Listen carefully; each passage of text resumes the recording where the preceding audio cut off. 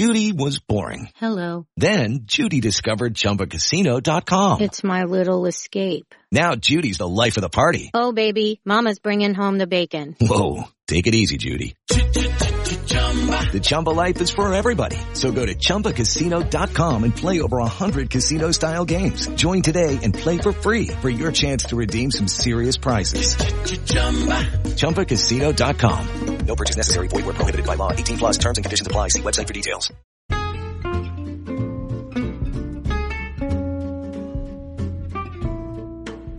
Hello and welcome to It's a Fandom Thing, where each week I'm joined by a panel of guests to discuss all things fandom from the female perspective.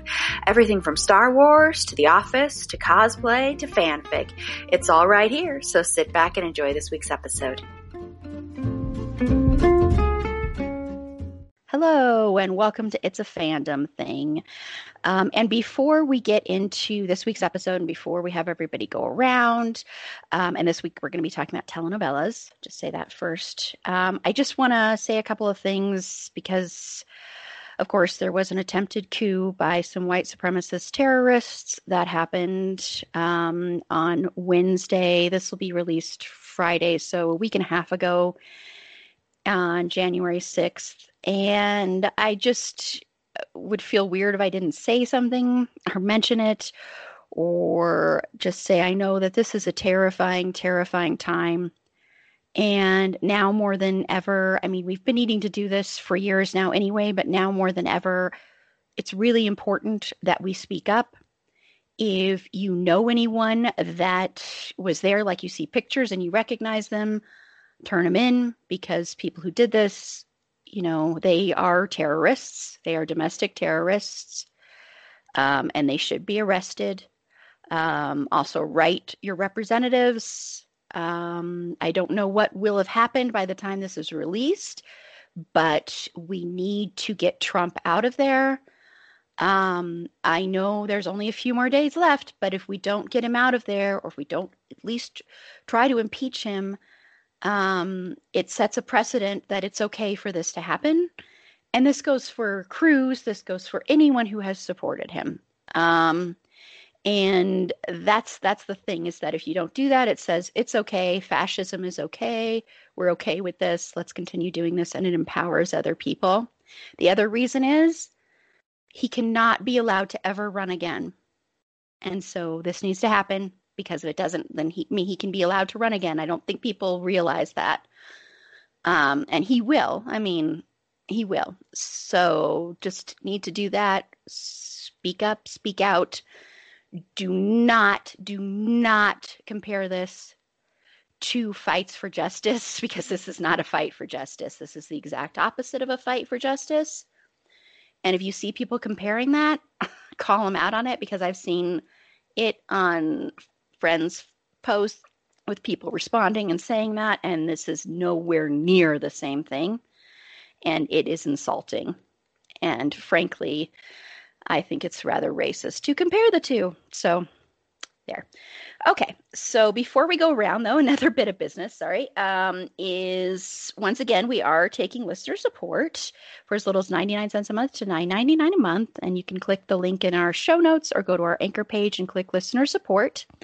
And then also, we do have our Redbubble store now. So that is live. That link will also be in the show notes. It's also on our anchor page, and it's also pinned on our Twitter page. So you can find the links there. We have like mugs and shirts and stuff. And 50% of what we see from there and the listener support will be going to one Black Lives Matter organization per month. Okay, so now let's go around and have everybody introduce themselves and tell me one thing in pop culture that you're excited about right now, Carla. Hola, yo soy Carla Temis, and I am here to tell you about telenovelas and things I am excited about. I mean, I couldn't start off with just like a normal introduction when we're talking about telenovelas. It had to be dramatic. And I have to cry because it's not a telenovela episode without some tears. And I just feel the need to express currently that even though I love Meg dearly, she's making me watch Gilmore Girls.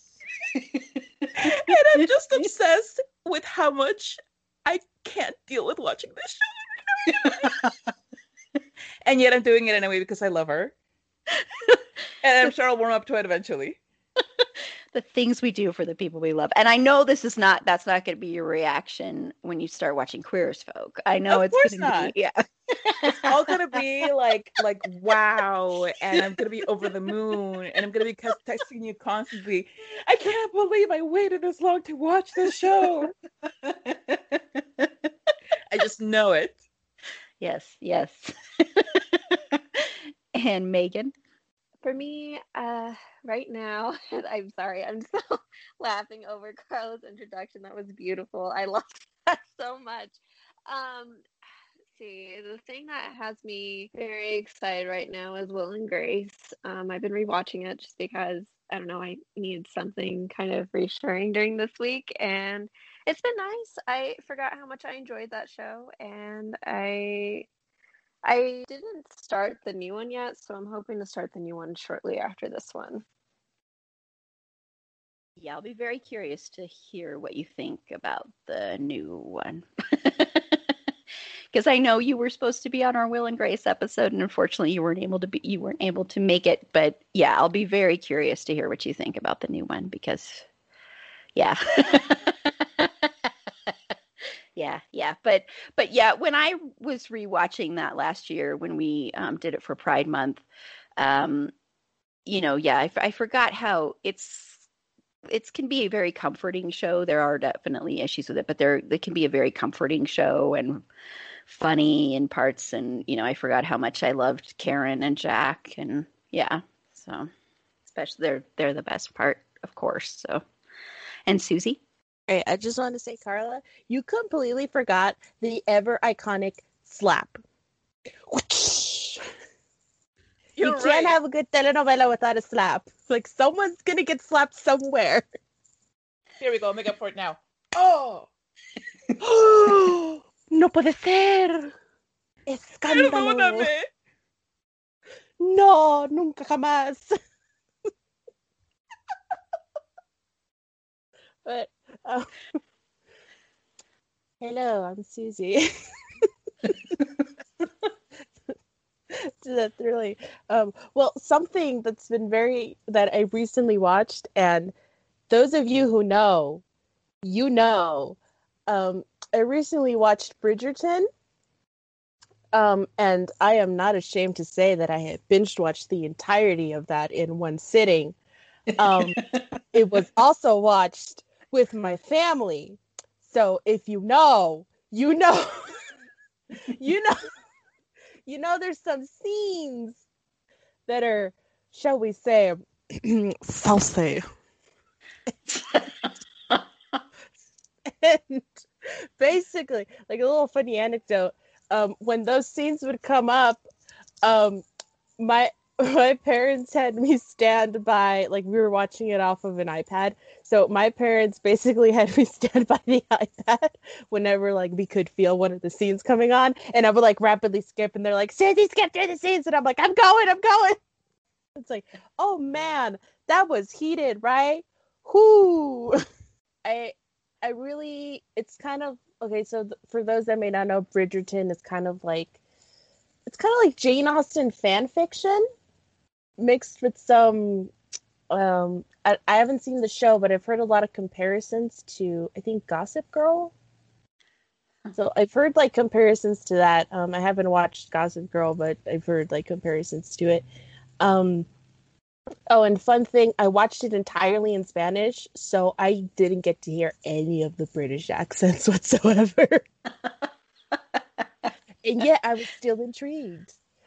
I do like the allure of Regency era romance, and one thing I really do want to praise the show for is just like the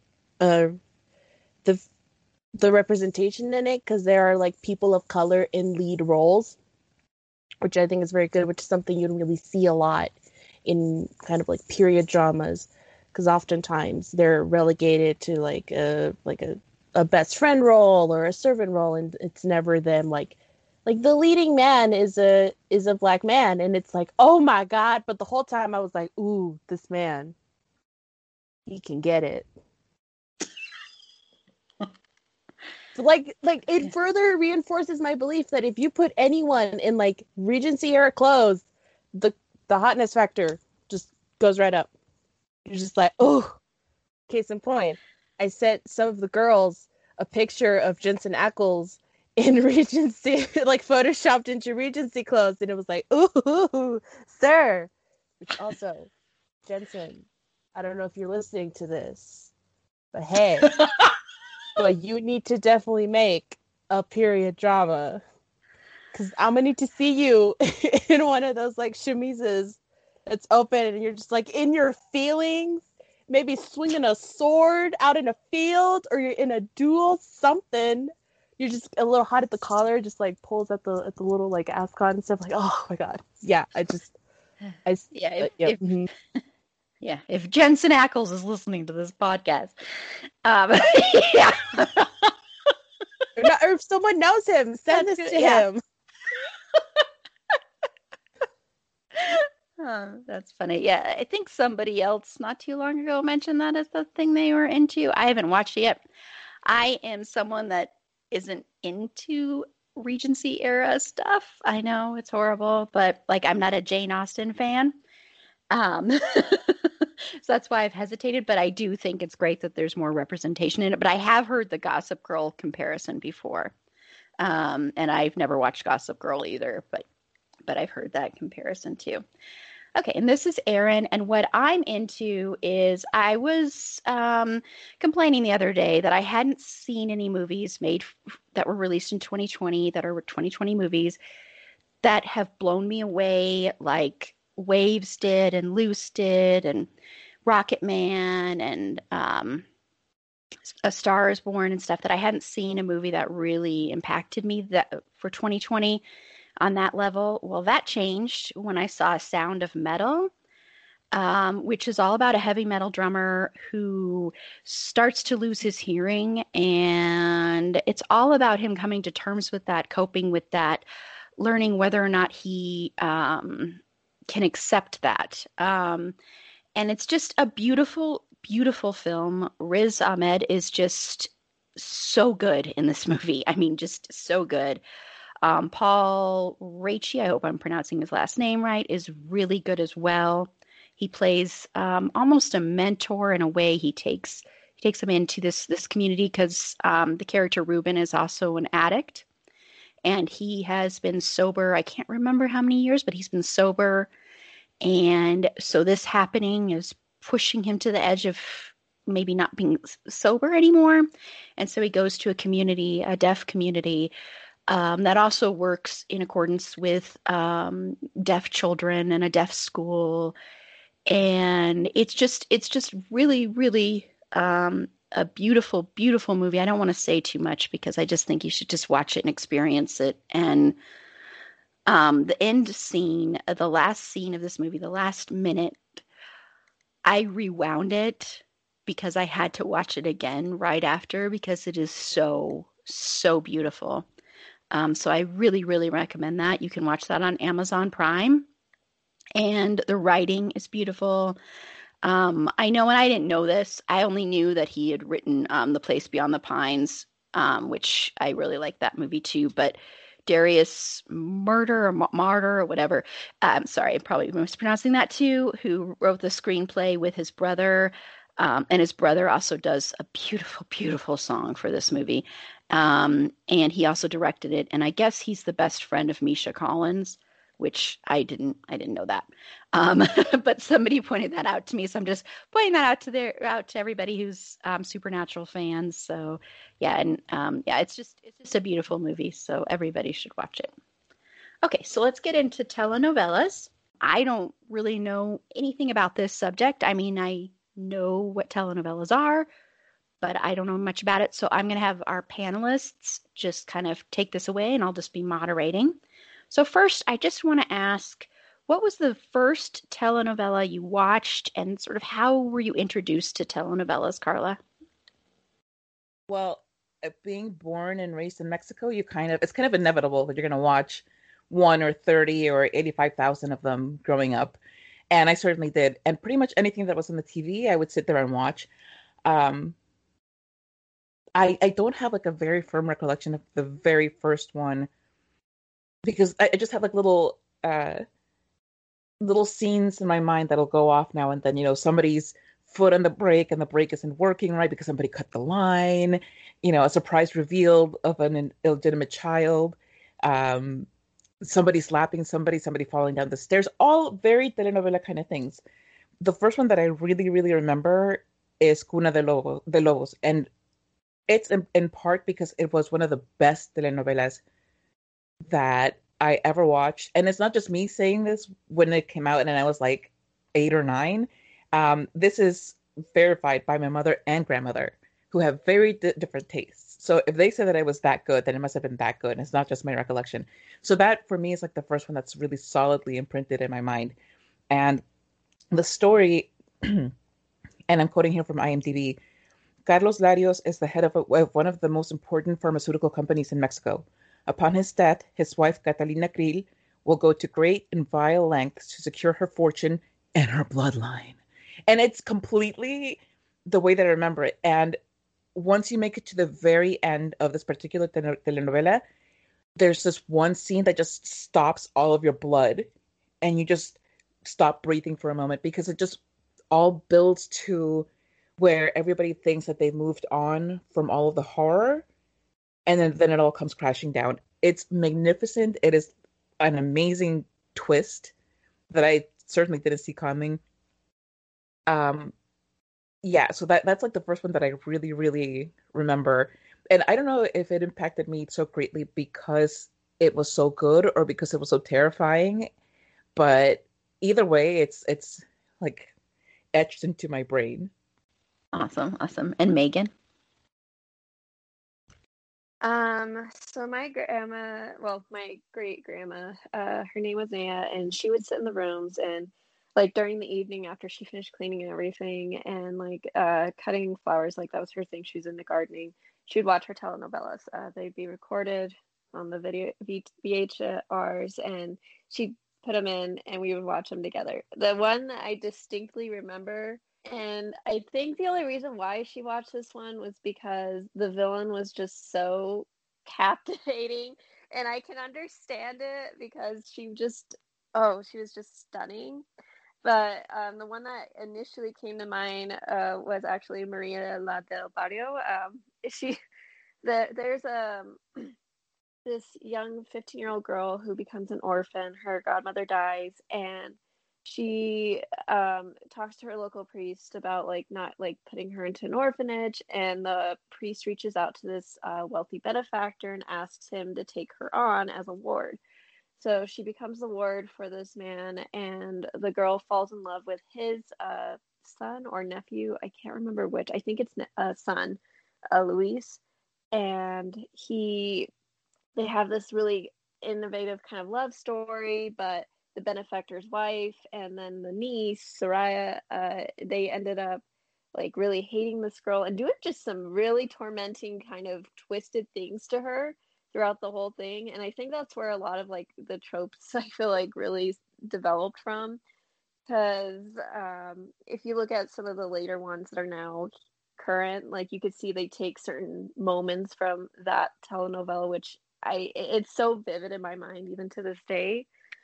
And it's just they take some of those scenes and they like scatter them throughout the other telenovelas. But it was just one of those telenovelas where it's like every moment you were like clutching your chest, like, oh my God, did she really just do that? Like, and you would just freak out because she faked pregnancies, the villain. She would have like this very like beautiful kind of like uh outlook on how everything should be, but it was very twisted because it meant killing people. And I think she was truly one of the best villains ever to be made. And I just hope that I don't know. I just hope that like we get more telenovelas that kind of have a good strong villain like that. A lot of them do now, but there's just something about her that really always stuck with me. And it was just really special, honestly, just because I got to watch it with my great grandmother, and she was very like kind and sweet. But whenever the telenovelas came on, it was just all the emotions for her, and it was so endearing. And then Carla, I know you wanted to add something onto there. Just that if you ever look at if you look up telenovela just to get, an image or a GIF or whatever, you always see Soraya in the first line because she's so iconic. She's awful, but also iconic. Awesome. And then Susie. So, also much like Carla, I was born in Mexico. I grew up in Mexico for a little bit, and when you do come from a heavily Hispanic family, like telenovela is just like watching them is just woven into the very fabric of your being. Like it's like there's no way to avoid it. At some point down the line, you're gonna see 1, 2, 3,000 or other, and and even if it's like take them apart, it's kind of all the same, but they're also kind of different, and it's just like, but I don't really remember which one was the first one I saw, because growing up, it was just like that's what you watched. Okay, one ended. Let's go watch another one. Oh, we're not interested in this one. Let's go watch another one. Like, oh, this one's a little bit too dramatic for us. We're gonna watch one toned down. Oh, this isn't too dramatic enough. Let's go seek another one out. So it's always just constantly watching them. And as a kid, when my parents both worked full-time jobs, so I was often left with relatives, and I was often left with my great grandma.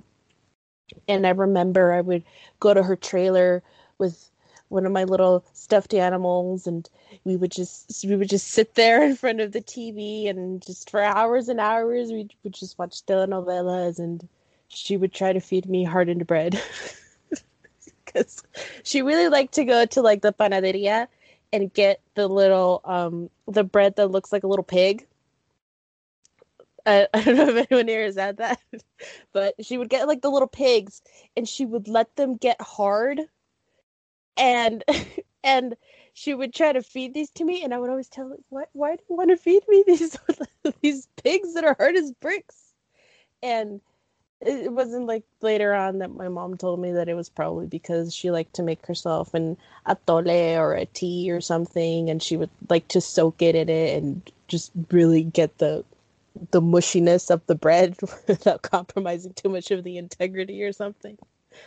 But like those are just memories that I just have. Like I can't look at those little pigs now without remembering that. And it's just like the memories that are woven into it. And one telenovela that I remember a lot that my family and I would not miss a single episode of was La Fea Más Bella. And that show was a sort of like a reboot of a Colombian telenovela called Betty la Fea. And there was also another telenovela that was another reboot of that. And then the Americans did a reboot, Ugly Betty. And as a kid, I think I don't remember if it was after or during that telenovela was on or after it ended, but they made a cartoon of Betty la Fea. And it was just her. It was just her adventures as a kid with one of her friends who was also like quote unquote ugly. But like the whole plot of this telenovela was that she's an ugly duckling. So she's not sort of like conventionally beautiful. She wears glasses. She has braces. She dresses in a sort of frumpy way, so to speak.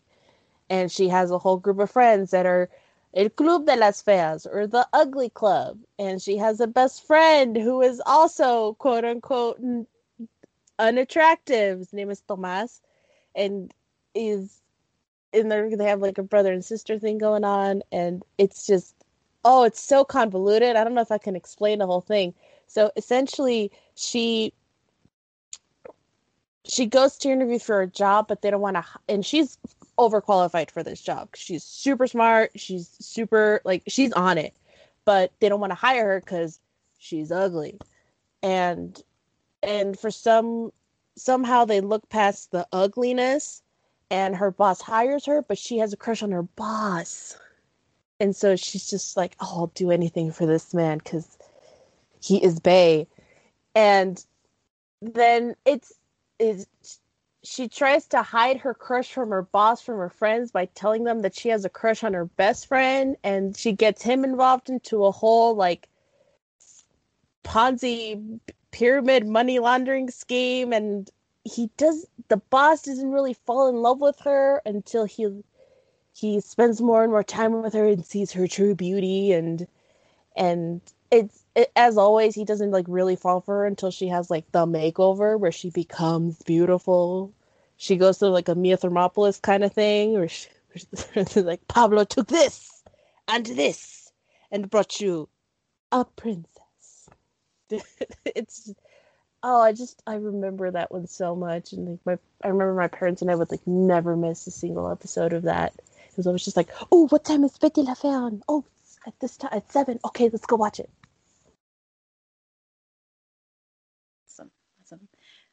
Okay, let's move on to just sort of some of your favorites. What are maybe 3 of your favorites, Carla?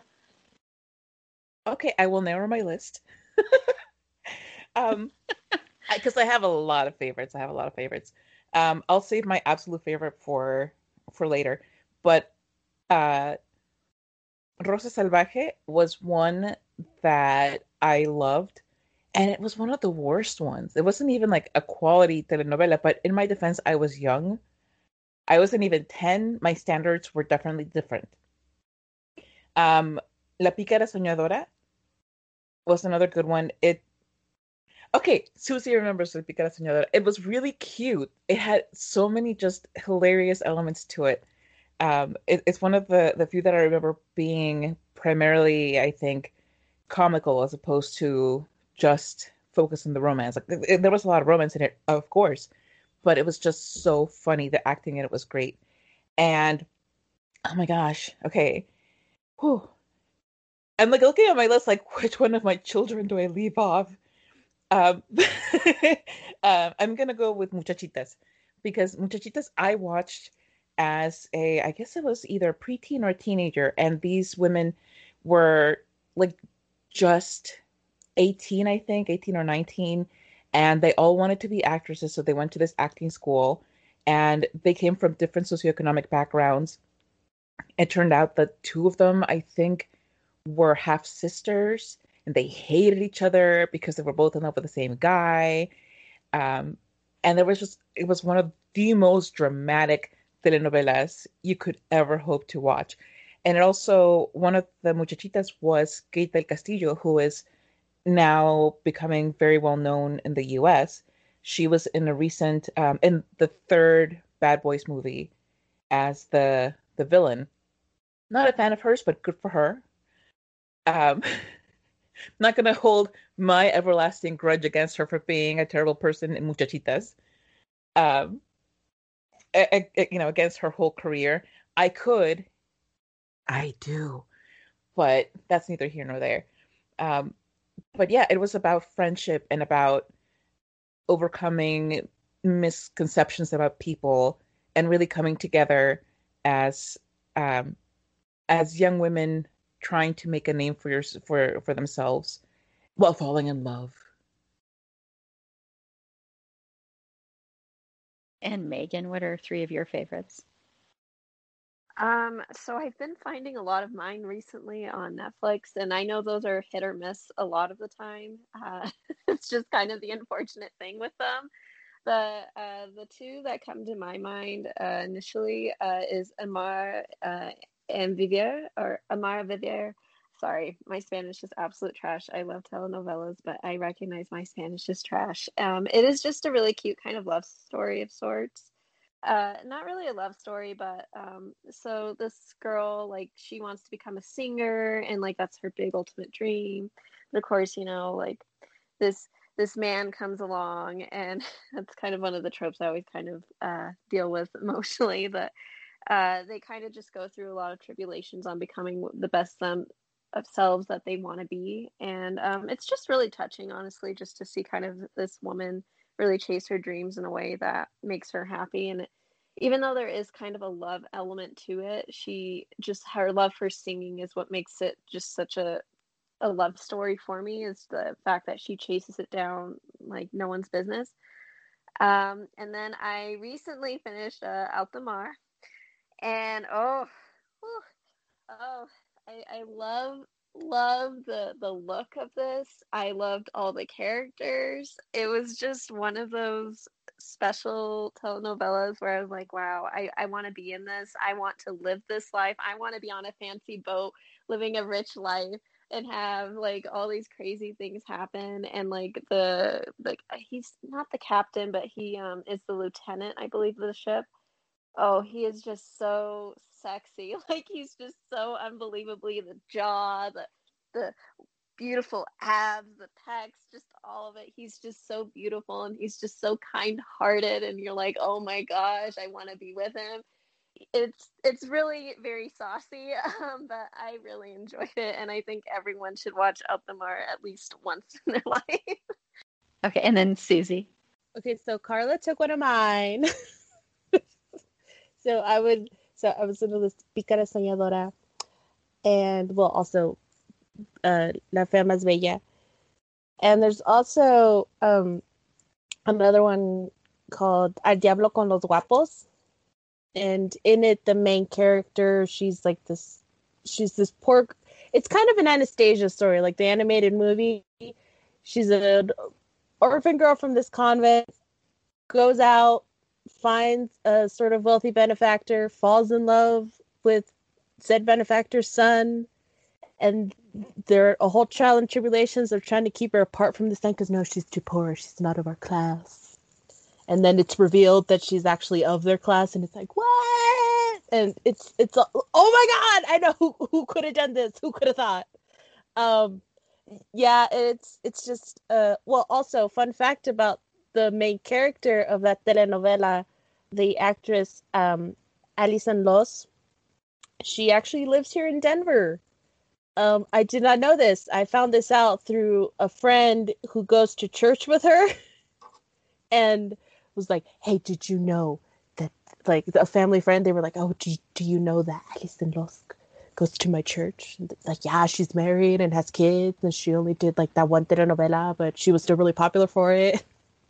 And I was talking to my parents about that, and I went, do you think that they're just in Bible study and all of a sudden, like, her neighbor will turn to her and be like, can you sign my Bible, please? I loved you in Al Diablo con los Guapos, please. Just like, oh, I'll sign it later. Just let's focus on Jesus right now. Let's focus on Jesus. Like, dude, that's like, I don't know. Like, it's I always wonder about that. Like, if they're all just going through their day to day, like all these telenovela stars, and just they get someone coming up to them like, can you sign this for me, please? You're in Bible study with this person, and they're just like, just sign it, just sign it. No, just right there. Can you bless my child? Like, no, that's what the priest is here for. No, just you bless them. I want you to bless them. Just stuff like that. Just picturing, especially with the Bible, signing the Bible. Would you pick a certain section? Someone at some point has gifted her a rosary. Like, you just know. Like, that's a given. Someone's like, oh, this was my grandmother's and my mother's before that, and my aunties and my whole family. This is yours now. No, but this is the family. No, you just, it's yours. Take it. That's so fun. So let's talk about some issues in telenovelas. Let's talk about colorism, some racism, and some classism. Carla, your thoughts on that? I think I think it's a reflection of what happens in Latina societies, where it's the same issues, but they're just brought to the screen, and these people think that we're not racist. We have a black person, we have a black character. We're not classist. We have portrayals of poor people. We're certainly not misogynist. The protagonist is a woman. All of it is still very screwed up when you watch these telenovelas. As much as, I grew up loving them, and they're still very much a part of my entertainment DNA fiber. I can still see them for what they are. And there are so many times that I would, particularly, like I look at myself, I look at my father, and I see the Black characters in the novelas who were always the servants. They were always the most ignorant, unintelligent people on the show. They were very simple. You could never see them rising above where they were. There was such a great deal of portrayal of like the mammy stereotype that is particularly prevalent in United States media, especially of old, where it's the Black woman who takes care of these white children above her own needs and maybe even her family's needs. It's still the same character taking care of this rich Mexican family's needs. And I'm saying Mexican because the novelas that I watched were Mexican telenovelas. Like honestly, until I moved to the U.S. and even like long while after that, I didn't realize that there were novelas from other countries. I was like, what?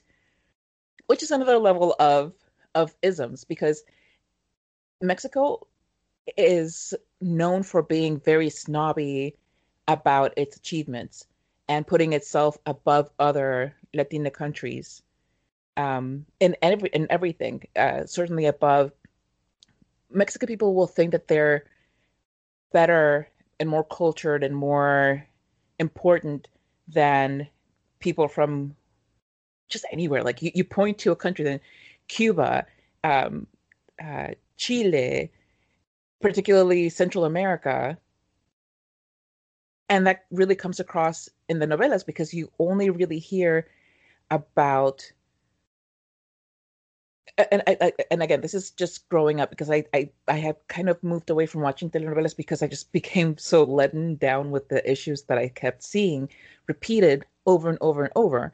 Um, but there was no mention of other countries unless it was to disparage them. Um, and to go back to the racism and the colorism, the any actor who was darker than was quote unquote acceptable was the maid or the driver or somebody who was in the poor neighborhood or just the gang member, anything like that. It just became very clear that for the more wealthy Mexican society people, if you weren't white passing, you weren't worth a story.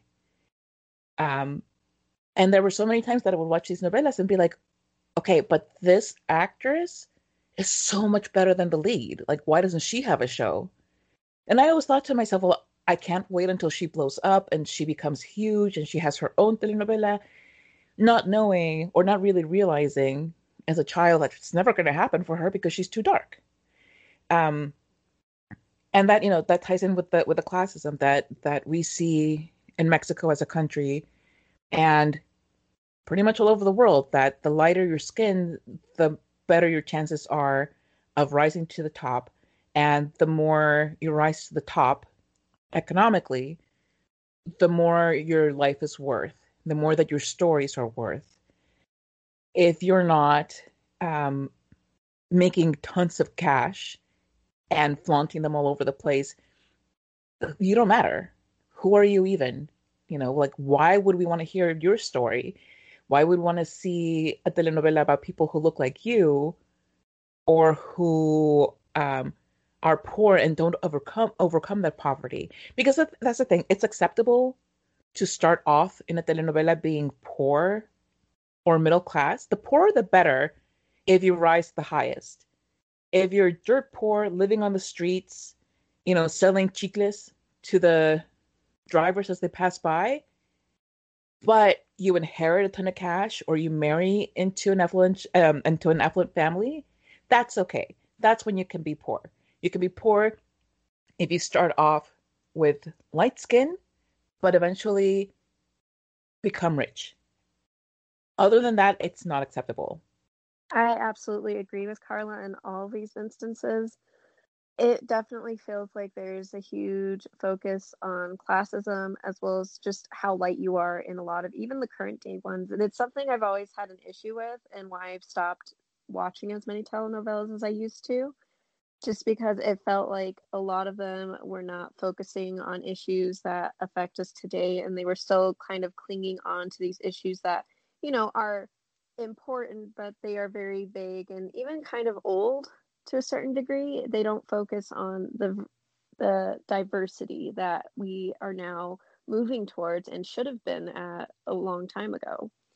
But another kind of trope that I'm kind of sick of seeing in telenovelas is like the innocent person becoming involved with drugs and then like becoming like power struggle kind of, oh, I need the money, I need all this, I need to do all the drugs and sell all the drugs and be the most powerful kind of person, and then them falling to this, this sad ending.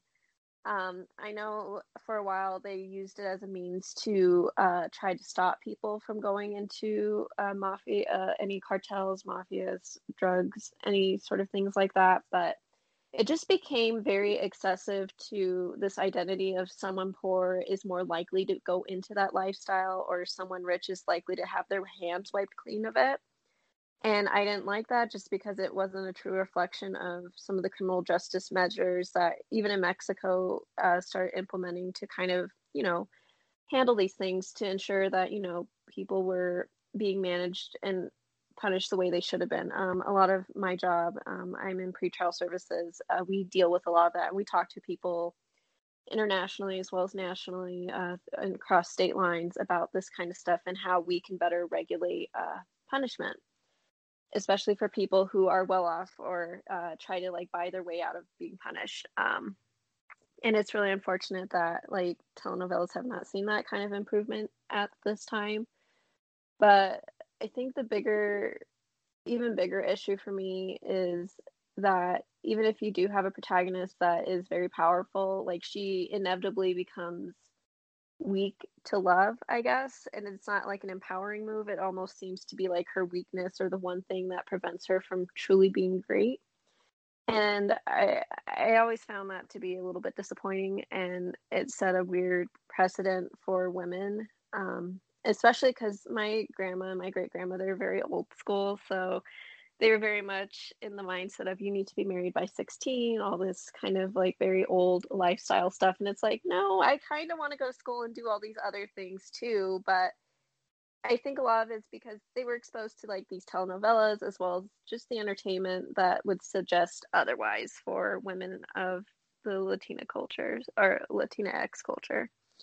Well, I think that like telenovelas are rife with with like colorism and classism. Like Kava said, like every telenovela starts with, "Oh, look at this person, they're so poor, they're lesser than," and then somewhere along the line, their arc involves them finding out they come from money or them coming into money, and then them being worthy of the main character's attention, of like, well, their main love interest attention. I mean, and, like there's always that, and there's also always like in almost every telenovela that you watch, and almost every like the main lead is almost always a blonde, light-skinned woman.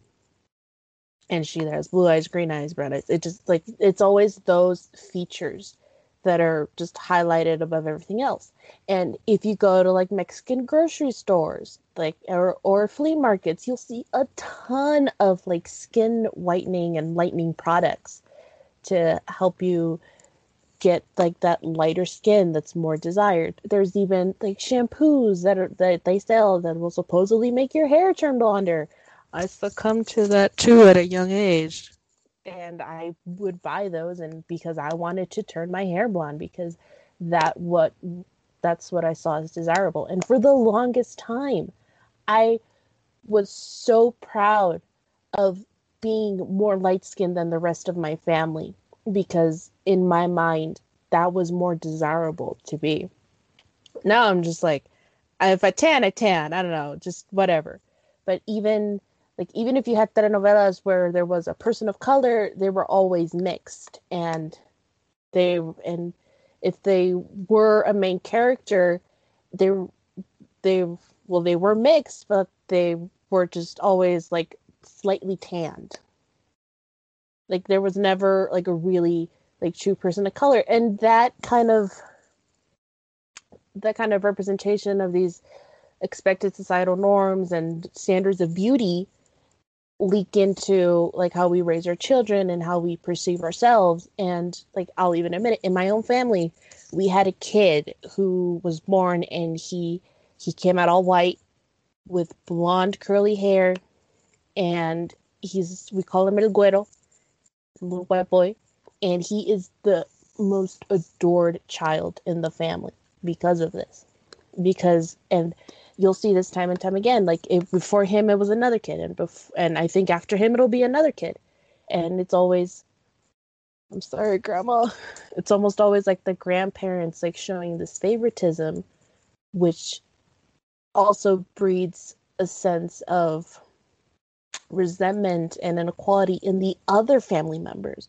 Because I have an aunt who is jealous of that kid. She's jealous of this baby because he's viewed as more desirable than her own kids, because he's seen as the favorite. And every time we call our relatives, it's always like, what's going on with El Güero? What's going on with this? And it's always that. And it's just, since it's such a fabric of our culture, all these ideas, they leak and stuff. So it's always like, oh, if you gotta, like, it's always the thing in my family, you never turn a cartel because they're always bad. And then some of these telenovelas will romanticize carteles. And then you have kids joining them because sometimes they want to see if they can get a sense of that romanticism. And they, like, it's just, I feel like there needs to be like a fundamental change, because it really affects how our own society perceives itself, how we perceive others, and I feel like there has to be like a change, because just, yes, they're a product of their time, but I think it's time to change that and reflect something new and better and more positive, more inclusivity. Like, don't have romance be the center of the storyline. Maybe it's just she's a self-made woman, and if she wants to fall in love, yeah, but don't have that be like the main focus that drives her to do what she does and such. I mean, I do like them, but like there's so much more that could be done, I feel.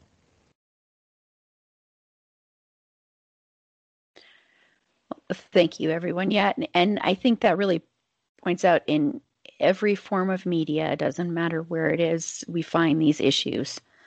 And, they may be different the way they're presented, different issues, but there's issues with all the entertainment we consume. And it's just interesting how every single form of entertainment we consume has some kind of issue with this, issue with some kind of representation issue with toxic tropes, issues with something, with just classism, with everything. Like it's interesting to me, and it can be disheartening that every media you consume has these issues.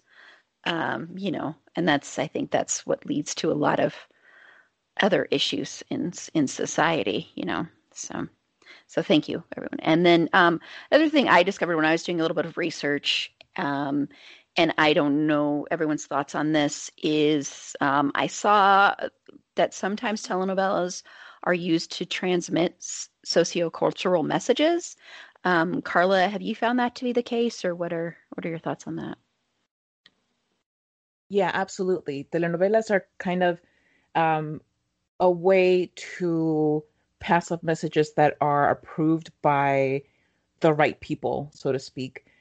There's a big thing about Televisa, which is the biggest, or was, I don't know, the biggest station in Mexico and the biggest producer of telenovelas up until a while ago, because a lot of what they would put forth were things that were, I guess, passed down from government entities or from big social interests.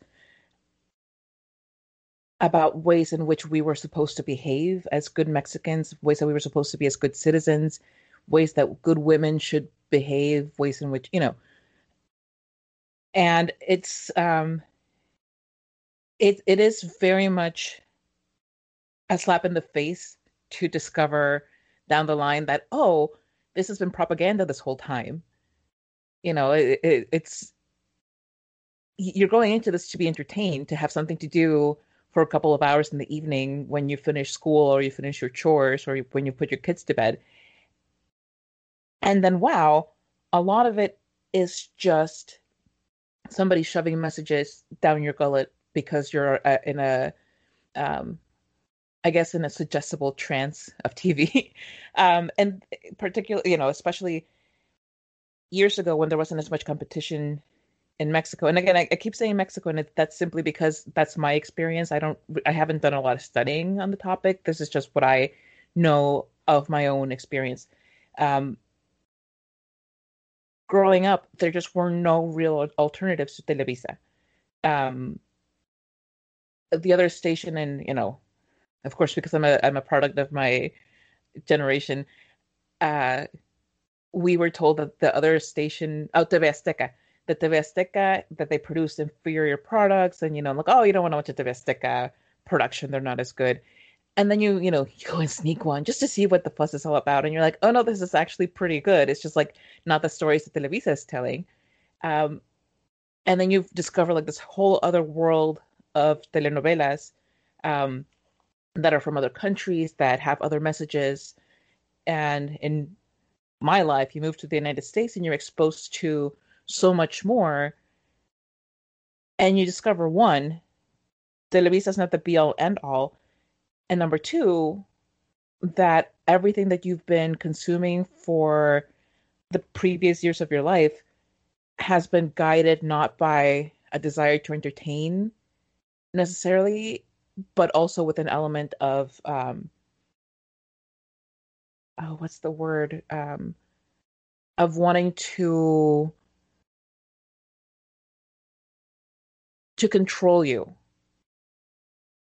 And I think that's particularly true because Televisa had such a stronghold on entertainment for such a long time, and they would fight very hard to maintain that. And it didn't seem like there would ever be any other that there would ever be alternatives. And then when there were, there was a huge effort that I remember to keep us away from them. So I don't I think that there's like a lot more to it than I'm, very aware of, that I'd like to read about, but that's just from my experience and from talking to friends and family who are still in Mexico and who have a lot more knowledge about this. And from what they tell me, it's like, no, that's totally right. That's what was happening. So yeah, it's really sad. Yeah. And Megan. Yeah, I've definitely heard very similar things. My great grandma, she grew up in Mexico and then she came to New Mexico, lived there, and she would visit us in Colorado during the summers.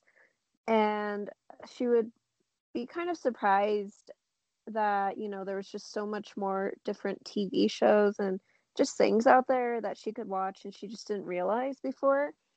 And it definitely changed her outlook on a lot of things and caused her to reflect more on kind of decisions she was making in regards to like how she was treating kind of the women in our family and how she was raising them to believe certain beliefs and whatnot. It was something I think definitely affected my grandma specifically because her and my grandma are super close in age. She had my grandma when she was only 14, and they bumped heads a lot because she would force a lot of these kind of teachings that she learned on the TV onto my grandma, and my grandma would be just against it just because she's very strong headed like that. And it caused my grandma in turn to kind of disassociate herself from her culture a little bit because she thought it was just entirely bad, that it was just kind of brainwashing. especially the television. So she didn't like having television in the house for a long time. And it took a lot for her to kind of get over that hurt and just the ideologies that really caused her a lot of pain growing up. And it's something that I never really thought of personally, just because it's never truly affected me because I'm later generation, but I know it definitely had its effects on my grandma, and it was something that really changed her outlook on consuming television as a whole. Interesting. And Susie? Yeah, they can be used to like transmit social cultural messages, and they have been used to transmit them, like with the whole blonde hair and blue eyes, green eyes is better, and being light skinned will offer you more opportunities. And also some of them, especially I think the older ones, put a big importance on like, oh, you have to find a partner, a man, and have kids, because that's kind of very important. And that we watch it, our parents watch it, our grandparents watch it, and that becomes like, they may not even realize it, but that becomes like a deeply ingrained part of their being. And if you confront them about it, they'll just be like, no, it's just a show. Like, it's not even really doing anything. But when you take a step back and look at the sort of things, you realize that, no, yeah, it is like influencing how we all think and how we feel and such. And it's also the factor that it plays in firing kind of like a desirable mate, because almost every almost male protagonist that I've seen in these shows is either a buff, seductive man or a man who is light skinned with blonde hair, more Eurocentric features, I guess you could say, that really kind of cancel out the more, I would say, ethnic features of Mexicans, I would say. Because listen, I'll be the first to admit, I'm not like, you would never see this face in a telenovela, not as the romantic lead. No, because you know why? My face, it's too round, it's not angular enough. My nose, it's too wide, it's not small and dainty and narrow like it should be. My hair, oh, this ain't blonde. This is flaming Cheeto red. And it's just stuff like that we see, and then it informs our understanding. Oh, not to talk about like the various standards of beauty that they push forward. Like, you will not see these women in these shows without a lick of hair anywhere else than on their head. Like, there's not, and also that also just bleed into the culture, because as a kid, as an emerging teenager, due to stuff like this and other factors and other media that I consumed, I would shave every hair of my body, because that was seen as desirable, and because I wanted to be seen as desirable, that's what I would do. And like I said before, I think that stuff like this is very damaging to a girl's psyche, because then it's what leads to possibly developing all this anxiety about your appearance and being depressed that you don't look like the leads in these shows, and that you aren't having any semblance of a life similar to that of these actors and actresses and characters that you look up to and that you like. Like, one trope that I'm so ready for it to be just so done is the ugly duckling trope, where it's like, oh, she has braces and bangs and glasses, like, they're not desirable until they go through a transformation, and then they're like, oh my god, the pinnacle of beauty. Like, I know there's so many directors out there that can do such a good job of subverting and changing all these tropes and expected norms, and make something that's more positive and more uplifting for like the younger kids of our generation, because I feel like that's where change should start. Because then if we get these kids to see themselves represented in media, then they can possibly start having these conversations with their relatives about about what their parents or their relatives consider the norm, and how sometimes that's not necessarily the best, that there are ways to like grow and evolve. Yeah, just one thing that I didn't think to mention was the push for Catholicism in telenovelas, which it's a big cultural thing in Mexico, and it certainly for me growing up was that you never really heard about other religions other than like to other them. It's like, oh well, they're not Catholic, but Catholicism is a big part of what is considered to be Mexican culture.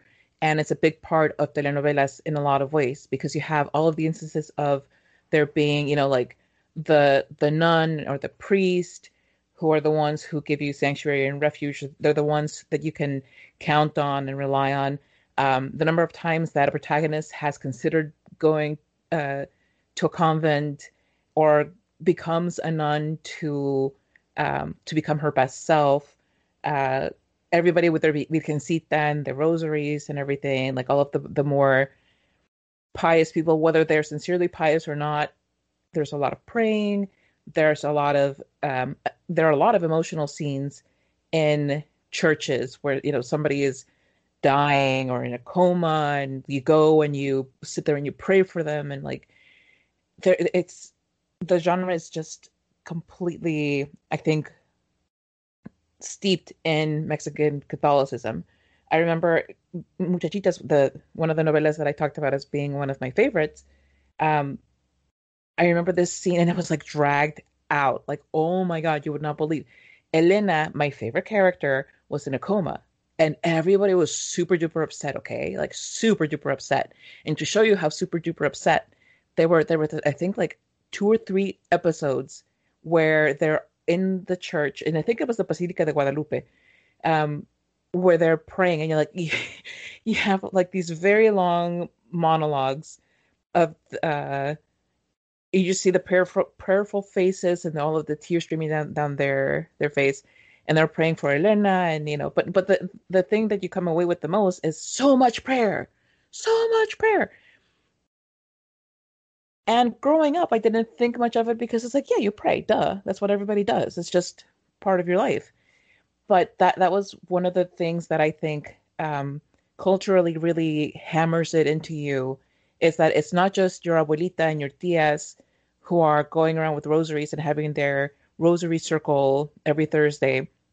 It's also in the novela, so it gets reinforced in you that we're a Catholic country, we're Catholic people. This is part of who we are, and to not be that is to not really be Mexican, and it's not to be a good person.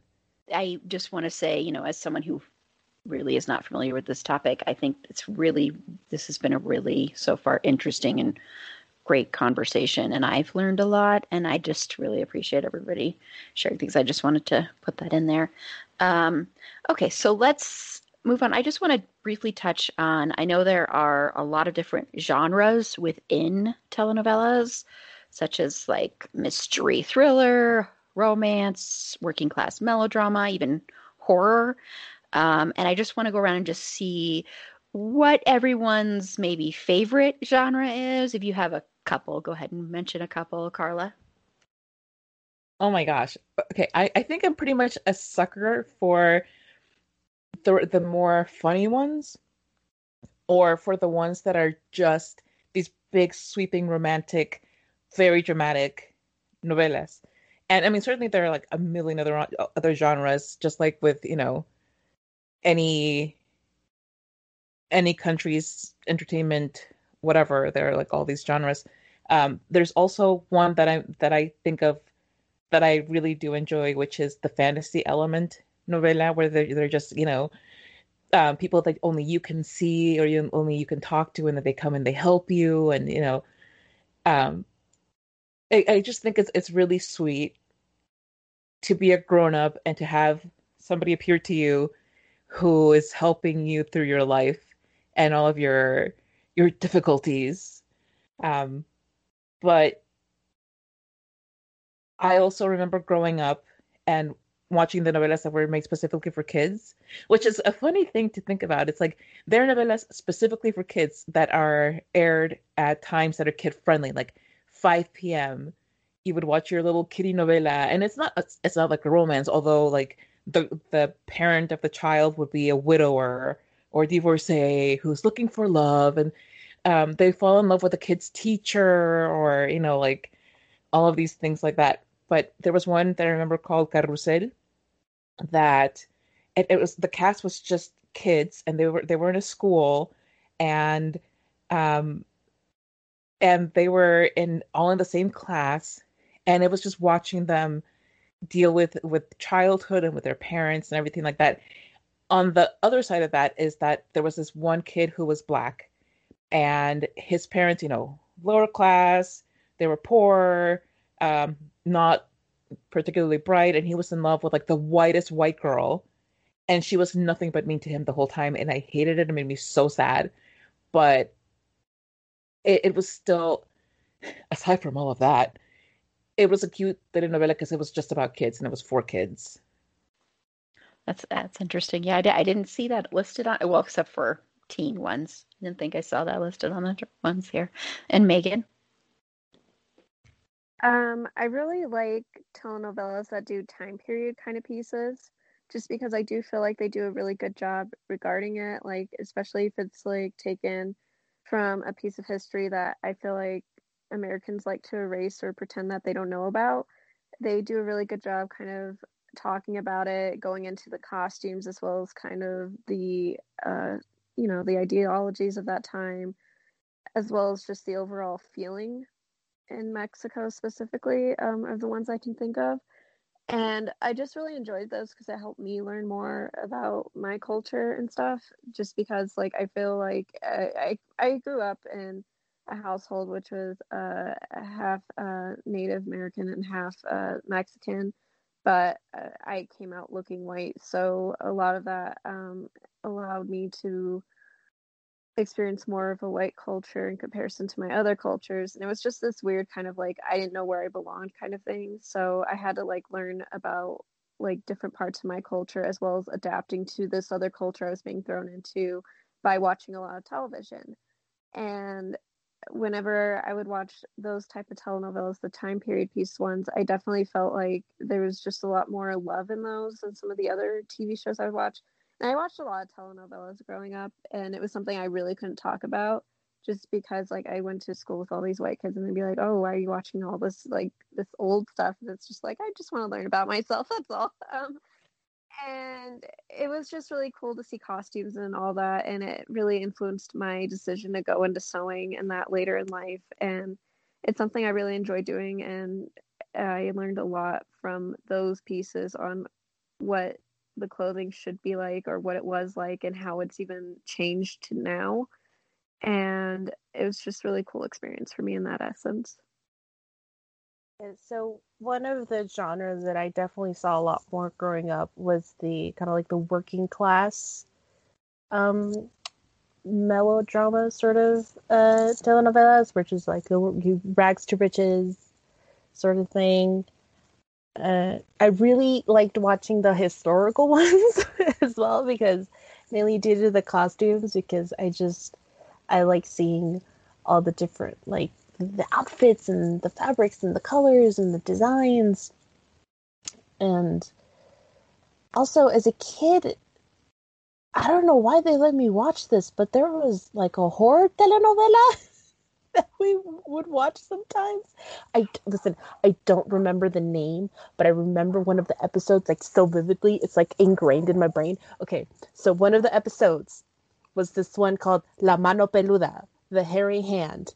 And it was a hand which was kind of like Thing from Addams Family, but it was like real hairy. But this hand, it would just like scurry around and kill people. And I think they ended up like throwing it in the river or something in a box or something. But I just like I remember this hairy hand like crawling up these bars of a window and just like grasping onto them. And I just that is so vividly ingrained in my mind. I don't know why they let me watch stuff like that as a kid. It was a bad idea. there's also like the romantic comedy ones where them and also the movies I would watch as a kid would lead to me having a really big love for romantic comedies.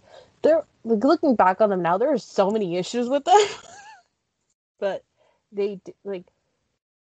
I feel a little bit better knowing that I can recognize those issues now, and maybe just for a moment, if I need to have like some mind-numbing thing to watch, I'll just have that on in the background and go about my day. It's like it's that stuff you watch when you don't really want to pay attention to what they're saying, but you just need some background noise, and you're like, oh, I know what's going on. I'll laugh at this joke at this time.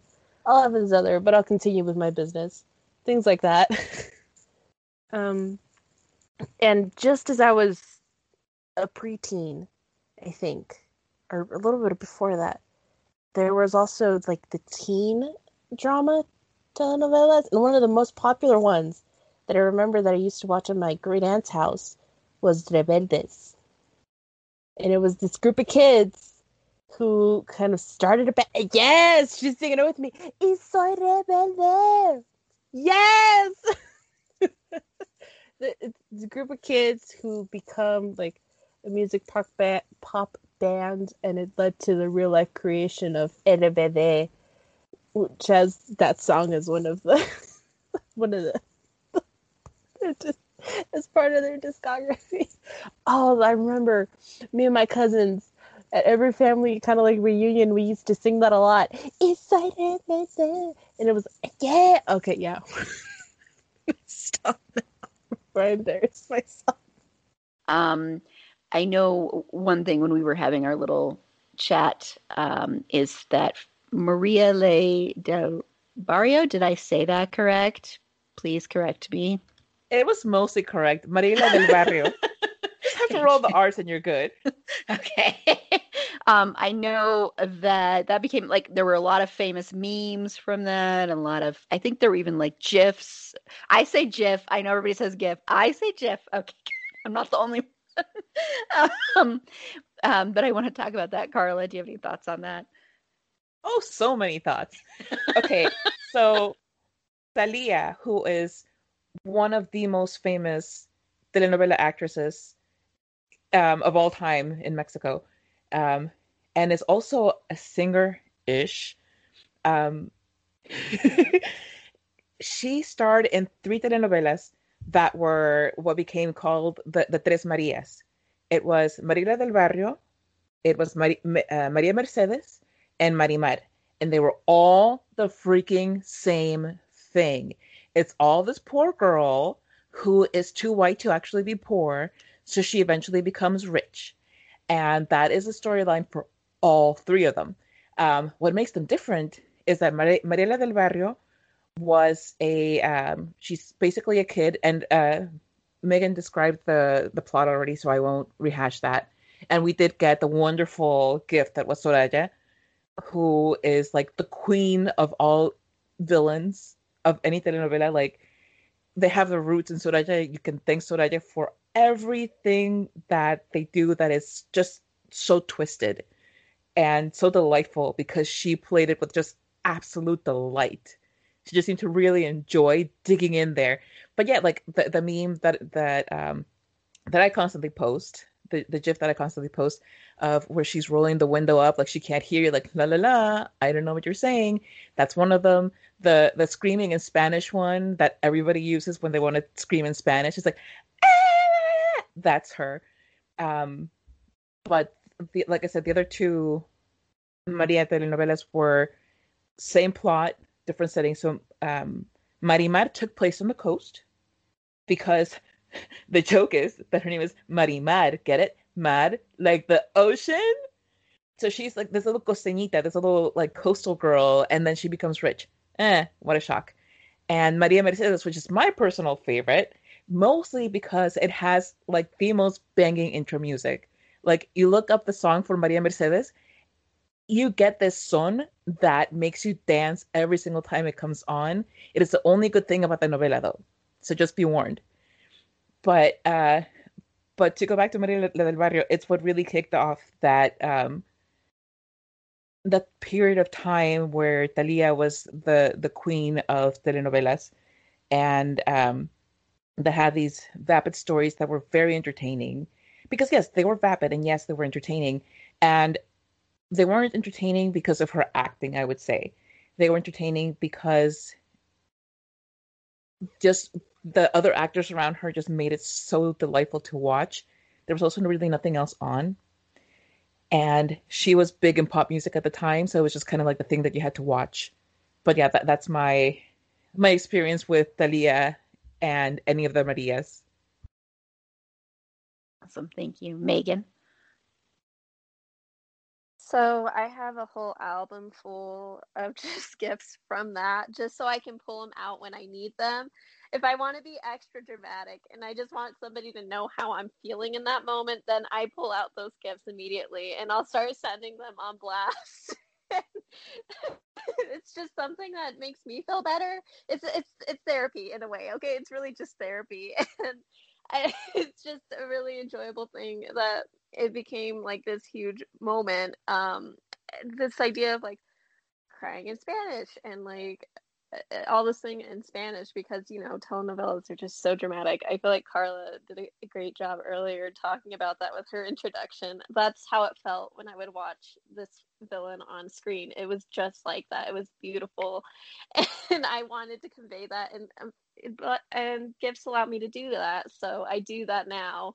I collect a lot of telenovela gifts though, just because I feel like they're more interesting than some other gifts. Like, don't get me wrong, I love the cutesy stuff and everything, but if I really just want it to be known that I'm feeling a certain way, I will throw that out there and everyone knows that it just really bothered me in that moment. That's awesome that you have a whole folder. And Susie? Oh yeah, the meme worthiness of that show is just just like whenever I see something that I'm in disbelief over, I always just do the gasps in Spanish. Where she's just like that one meme where she's just oh, it's so good. Oh my god. It's just I can't say anything more about it. It's just great. Carla, are you going to add something there? Yeah, just that that telenovela totally belonged to Itati Cantoral, who was Soraya, and the way that she can act with her whole face. Because there's the one gif where she's like eating villainously. And it's because like the direction, there's a lot of voiceovers for her where you're hearing her thoughts as she's acting, and she has like this long drawn out speech about how evil she is and this evil thing that she's thinking about, and all I see is her face, and she's like chewing and just like yeah, no, I don't like that. Oh, I do like that thought. Yeah, that's not. Oh, I'm gonna get her. Yeah. Dramatic eating.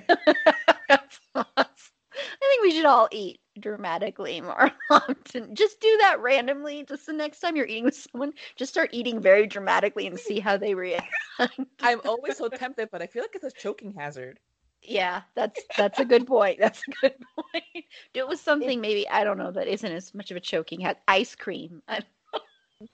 This is gonna sound like really weird, and those who've seen the GIF know. But if you started like eating like that in front of someone, oh, I just want someone in front of you to go, really, right in front of my salad. See, Carla knows. She knows. Oh yes, I know. I love that one. I love this so much. Okay, so let's talk about briefly some famous alums. Like we talked about in our daytime soap episode, there have been some famous actors that started on soaps, and there have also been some famous alums from telenovelas. So, Carla, who are some that you want to shout out or mention, or some of your favorites? Oh, I could go on about this forever, but I won't. I will be a good girl. So, well, for one thing, when I looked up just the term famous telenovela actors or just famous telenovela whatever, it was all men, like just all men. And I was like, oh, where are the women who are the primary pulls for this. But for me, Lucero is definitely up there. She starred in some of the best telenovelas that I saw. She was in Los Parientes Pobres, and um, that novela was so wonderful and sweet. I just, oh my gosh, I absolutely love that one. But she started really young. She started with a telenovela called Lucerito. Was it Lucerito? Well, that was what they called her back then, Lucerito. And it was just really cute and just fluffy and sweet, and it just fills my heart with joy to think about it. But Lucero was definitely one of my all-time favorites. Um, I've already mentioned Talia, and I will mention her any further because I don't think she's famous because she's talented. I don't think that's what it is. Um, just putting that out there, it's just how I feel. You don't have to agree with me. Just know that I'm right. Uh, there's also Laura Leon, who she started one of the worst telenovelas on the planet, but it does not leave my mind because she just leaves such an impression. And that's Dos Mujeres, Un Camino, which also has an amazing theme song, which she sings, and that my family keeps laughing at me for having it on my playlist. But I'm sorry, I can't help that quality is quality. Like laugh if you want. It's a damn good song. Um, Eduardo Palomo, que en paz descanse, who was in he was in La Pícara Soñadora for one thing, and that was before he got all buff and tan and became Juan del Diablo for Corazón Salvaje, which is my all-time favorite telenovela. He just seemed like a genuinely good guy, like somebody that you would want to chill with. And he's also super cute. Okay, whatever. He's super cute. I won't just hide that, but also somebody that people who might just be listening to this casually might actually recognize, which is Jaime Camil. Jaime Camil was one of the stars of Jane the Virgin. He played Rogelio de la Vega. You can't just say Rogelio; it has to be Rogelio de la Vega. He was in La Fea Más Bella at the peak of his hotness, which I thought that's what it was at the time. But then you see him in Jane the Virgin, you're like, nope, still rising. There are just so many wonderful actors. Itati Cantoral, whom I've already mentioned, who I think could play just about anything. Yeah, I just there's a whole list. Trust me, like I can't. I'm getting like all like tripping over my words because I'm just like, so many of them. Awesome, Megan. So I'm gonna bring up two. So Gabby Espino, she was in Santa Diabla, and seeing her in that was a move. She was just completely sexy throughout the whole thing, and everything she did was just absolutely spectacular. And she was someone I followed for a long time. And the other one I'm gonna mention is from Altamar. It's Ivana Baquero. She was the main character in that. I just really love her in general as a person. She's just the sweetest, and her Spanish is just so unbelievably good. And it's just very melodic, and it's really nice to listen to. And she's just a good actress in general. I think she was also in Pan's Labyrinth. I can't remember which character off the top of my head right now, but I think she was in there as one of the supporting actresses. I can't remember exactly who though. So I do want to say Araceli oh my god, I'm gonna butcher her name. Araceli Arambula from Corazón Salvaje. Just go to just imagine the rose petals falling. And of course her co-star Eduardo Yan. Oh, it's that type. Hold on, I need a little sip of go-go juice. I just want to hop in and mention that this is from the other Corazón Salvaje. Eduardo Yanez. Oh my god, I can never get that tilde to work for me. Oh, I'm no good as a Mexican. Oh. There's also Adela Noriega and Miss Laura Flores, who's also in El Diablo con los Guapos. And I don't okay, I know he's not technically a telenovela actor, but this man was the voice of my childhood, so I'm going to give him a shout out anyway, and that is Eugenio Derbez. I watched so much stuff from Eugenio Derbez. Oh my god, listen, the first time I ever watched Shrek, right? It was in Spanish. He was the voice of the Donka. And listen, I never watched Shrek in English until I was like a teenager. Because before that, it was all Spanish, baby. And that's all I knew. So that whole line of Donkey, I never knew that. I only knew Spanish. But it's all right because Eugenio, you're great. Thank you for voicing the characters of my childhood, and thank you for making so many shows like Vecinos and La Familia Peluche, which is like, so good. There's also another. Well, they're not my favorite, but they are a famous telenovela actress who became the first lady of Mexico, Angelica Rivera, who, as some of you may know, some of you may not, she is I think now ex-wife of Enrique Peña Nieto, who was just a really bad president. You didn't hear it from me. But yeah, and just that, yeah. But I'm just gonna circle back. Thank you, Eugenio. Muchas gracias. Just wanted to reassure Susie. Yes, he had a telenovela. It was called.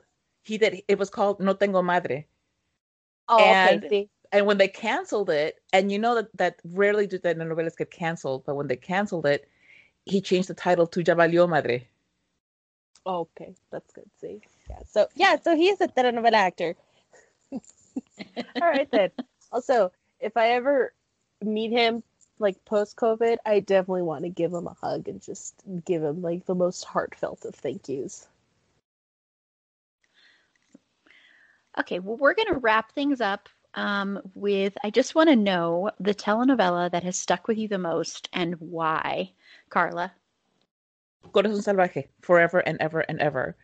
It's the epic tale of two sisters, one of whom is engaged to this guy, but then the sister bumps into him, and then he falls in love with her, and the other sister goes off to become a nun because she's so sad and depressed. And there she meets Juan del Diablo, who is kind of like a pirate, but Juan del Diablo has already met his sister. He has already met her sister, and they've done it. They have bumped uglies, and they fell in love, and then he now has to see her marrying this other dude who turns out to be his half-brother. And then she and Monica, who is the one who was going to become a nun, they decide to just have a relationship despite everybody. And then guess what? They fall in love. And there are obstacles, but more than anything, there is love and romance and sexy, sexy times.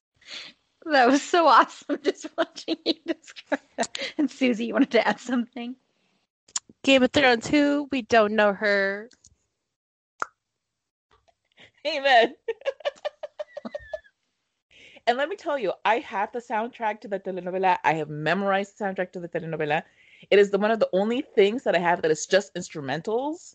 And it is like in my brain. I just needed you to know that. Awesome. And Megan? So going back to my historical kind of drama stuff, Boulevard, I really liked that one a lot. It made me happy. I love the costumes in it, and it was just a feel good thing. I don't think it's quite as dramatic, and Carla did mention a really good one. That one's definitely in my top. So yes, that is, yeah. If you were to watch any of the telenovelas, watch the one that Carla just mentioned, because ooh, it is all the sauciness. Awesome. And Susie?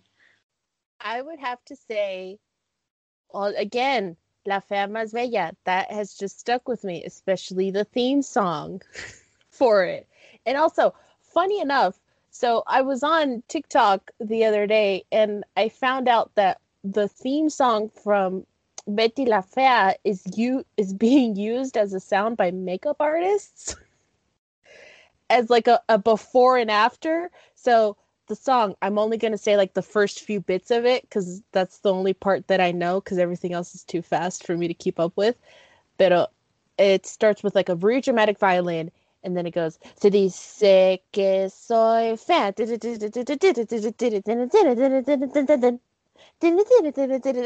it goes, and basically she's talking about how, like, the lyrics are, this woman is talking about how everyone's saying that she's ugly and how she scares people away with her looks. But these makeup artists are using it as like a before and after of how they do their special effects makeup. And part of me is just like, do you guys know what that's from? I mean, you might not, but if you do, that's so cool.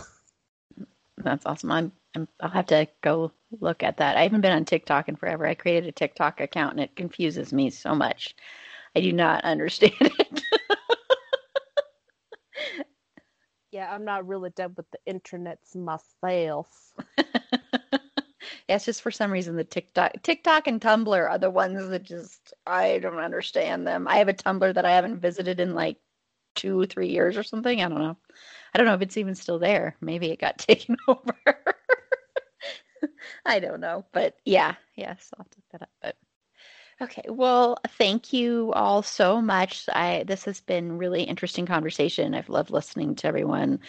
So thank you. I do enjoy doing these occasionally where it's, like when we did Harry Potter not too long ago, and Outlander and stuff. I do like the ones where I'm not necessarily familiar with it because it's just interesting and fun to watch everybody else, especially when I can see the reactions and hear the passion in the voice and in everybody's voice when they're talking about things they love and they're passionate about. It's just a lot of fun and I enjoy it a lot. So thank you. Okay, so we're going to go ahead and wrap up and have everybody say where they can be found if they want to be found. Carla? Yes, thank you.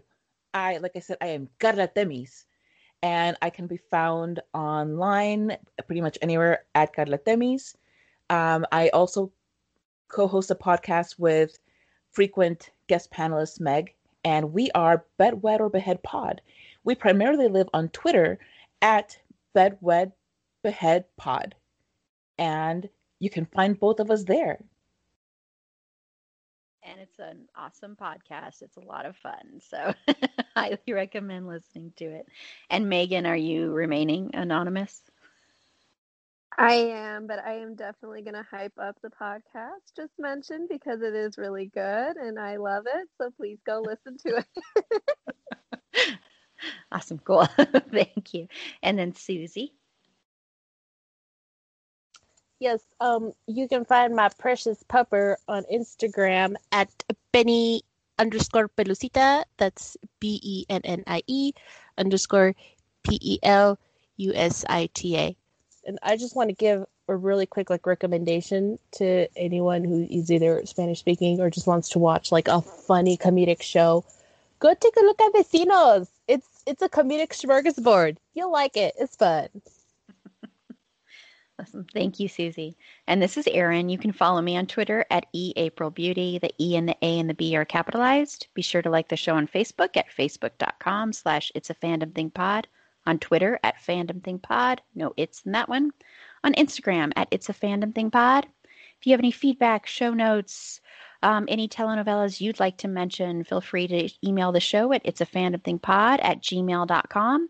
Please rate and review us on Apple Podcasts. That helps us get found in that big wide world of podcasts. And on the next episode, Susie will be returning along with Angela to talk about K-dramas. And this is another one that I don't know much about either.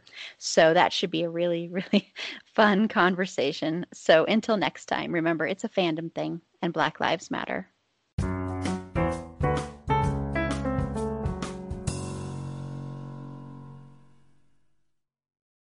Protect your dream home with American Family Insurance.